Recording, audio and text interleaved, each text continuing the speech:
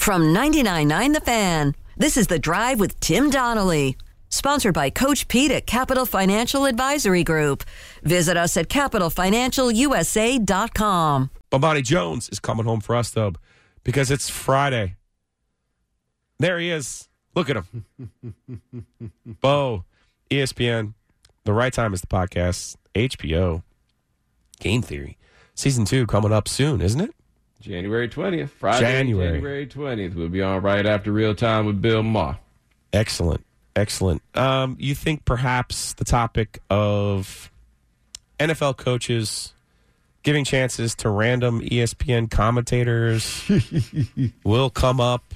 Or where do you kind of stand on the Jeff Saturday situation? I kind of sort of think the Colts are just tanking, but I do kind of understand why it would rankle coaches, both black and white, that who are involved in the NFL and can't get a look. Yeah, I'm not bothered by it in the sense of race because I just found it to be such a crazy thing to do that everybody's out here mad. John Fox got to be furious. That man been to 2 Super Bowls. He got to a Super Bowl with Jake Dam DeLone. And now this man got to come out here running behind Jeff Saturday. What I found interesting about that, though, was Irsay seems to be bucking back at kind of what he deems to be the entirety of the football establishment. His thing was about these coaches being afraid and about being slaves to analytics and all of this stuff. This is bigger than Nino Brown for him, and I don't think he's trying to tank. I think that he legitimately believes that a guy like Jeff with a staff that's already established can win some games and can be his coach of the future. That's the way he talked about it. I mean, my initial thought when this happened was that Jeff is such a likable guy that if you're out here tanking and losing, he'll handle the press conferences very well and get you through. But I'm not convinced that Jim Irsay believes that the season is lost. But that part that confuses me, they bench Matt Ryan, and I get Matt Ryan's hold, and I get there's a financial implication to him potentially getting injured, then you owe him more money the next year. But he's been relatively effective, and they were in this AFC South division race. It's not like they've been eliminated from that. They still haven't. And I know I'm about to badmouth. And you don't really care about Texas that much anymore, so I can do that. There's certain Texas quarterbacks I would not be able to say this about, but Sam Ehlinger he's not an NFL quarterback. So how are you turning this thing over to that guy and thinking, well, this is the answer? Yeah, but I think Irsay thinks he might be an NFL quarterback. And I can kind of understand why he would want to give it a go after they've tried all these bridge guys and it just hasn't worked, right? But he seems to think that Ehlinger could be an NFL quarterback. There's never been a time that I've ever believed that Sam Ehlinger could be an NFL quarterback. But I think Irsay believes it. When you go into this with the assumption that Irsay believes that Ehlinger can do it and Irsay believes that Saturday can do it, then it stops looking like a tank job. It looks like they're going to lose a lot of games to us. But to be fair, as skeptical as I am of Sam Ehlinger, you're going to look through that division. I'm not sure he's the worst quarterback playing right now. Tannehill will be the best when he gets back, but otherwise, we're talking about what? Malik Willis, this version of Trevor Lawrence, Ehlinger, and Davis Mills. I mean, why not give it a try? It's definitely not the 83 rookie quarterback class rolling through the AFC South right now. Bomani Jones, ESPN, HBO. The Right Time is the podcast joining us here on Friday. It's the Heister Automotive Group Hotline. Joe Elvis is out. I'm Joe Giglio. Staying in. I know you have Jets fever right now, Bo. You're in New York. Both teams playing well. I was skeptical. They beat Green Bay. Cool. They go up there. Sauce Gardner, I feel like, has been a revelation. And then this win over Buffalo in a game where I know Josh Allen is banged up, but I thought the Jets defense acquitted themselves nicely. Yeah, I mean, he's banged up because they banged him up. Yeah. Right? It's not like he tripped over his shoelaces and then hurt his elbow, man. They were in there on him.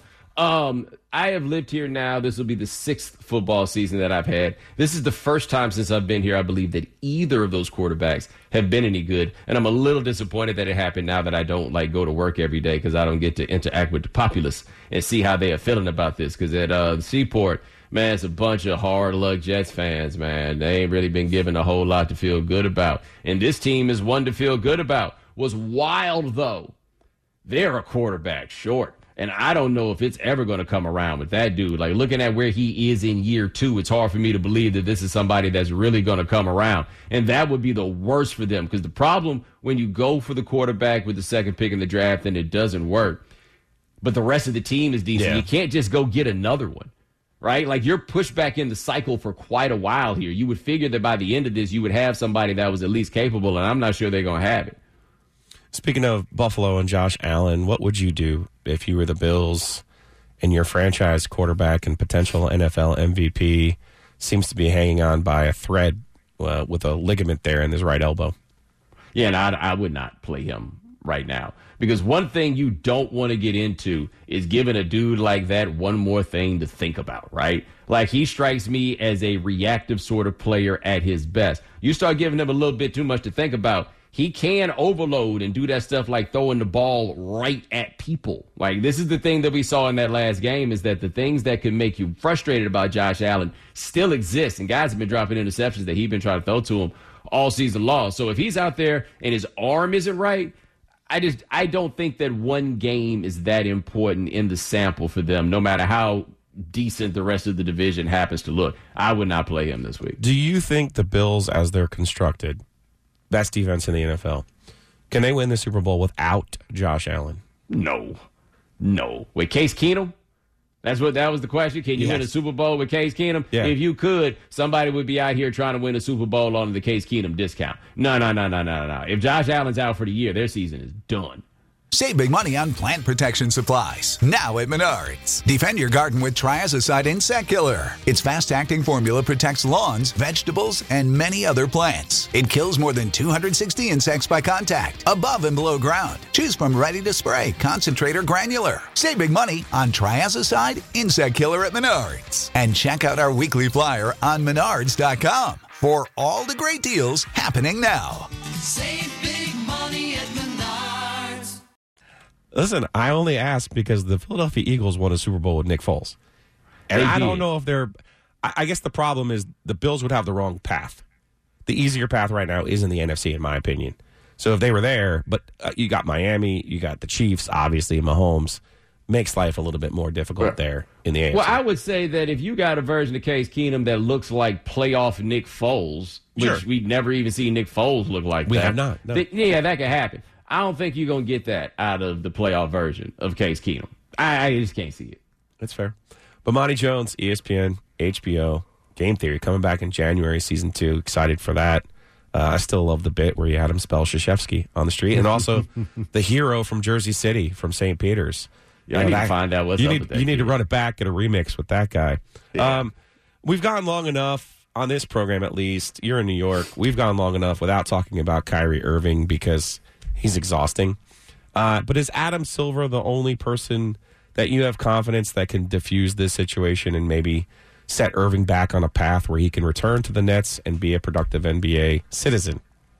Well, it sounds right now like whatever conversations have been had since he went to the office on Tuesday must have been productive, because Josiah sounded like rainbows and Adam is saying the nice things about him, and LeBron came out and carried the party line. So maybe they're moving in the direction that they're talking about. I wonder if there's been some measure of compromise made on that list of demands, because I looked at that list of demands, which I did think was a bit much. And I ain't see no way in the world that you could do all those things and demonstrate actual contrition or whatever in the course of 5 games or whatever the suspension is going to happen to be. So I do think that they can get themselves in a position where maybe they can get them back. And the question for the league and for the Nets is Kyrie willing to get in front of some cameras and say the thing that he needs to say and then answer some questions without being a jerk about it? If he is willing to go through those things, then I think he'll be fine. Do you believe that he is going to be willing to do those things? Because I believe the jury is still out, and I believe that will happen when we see it, because his pride got this tricky way of popping up.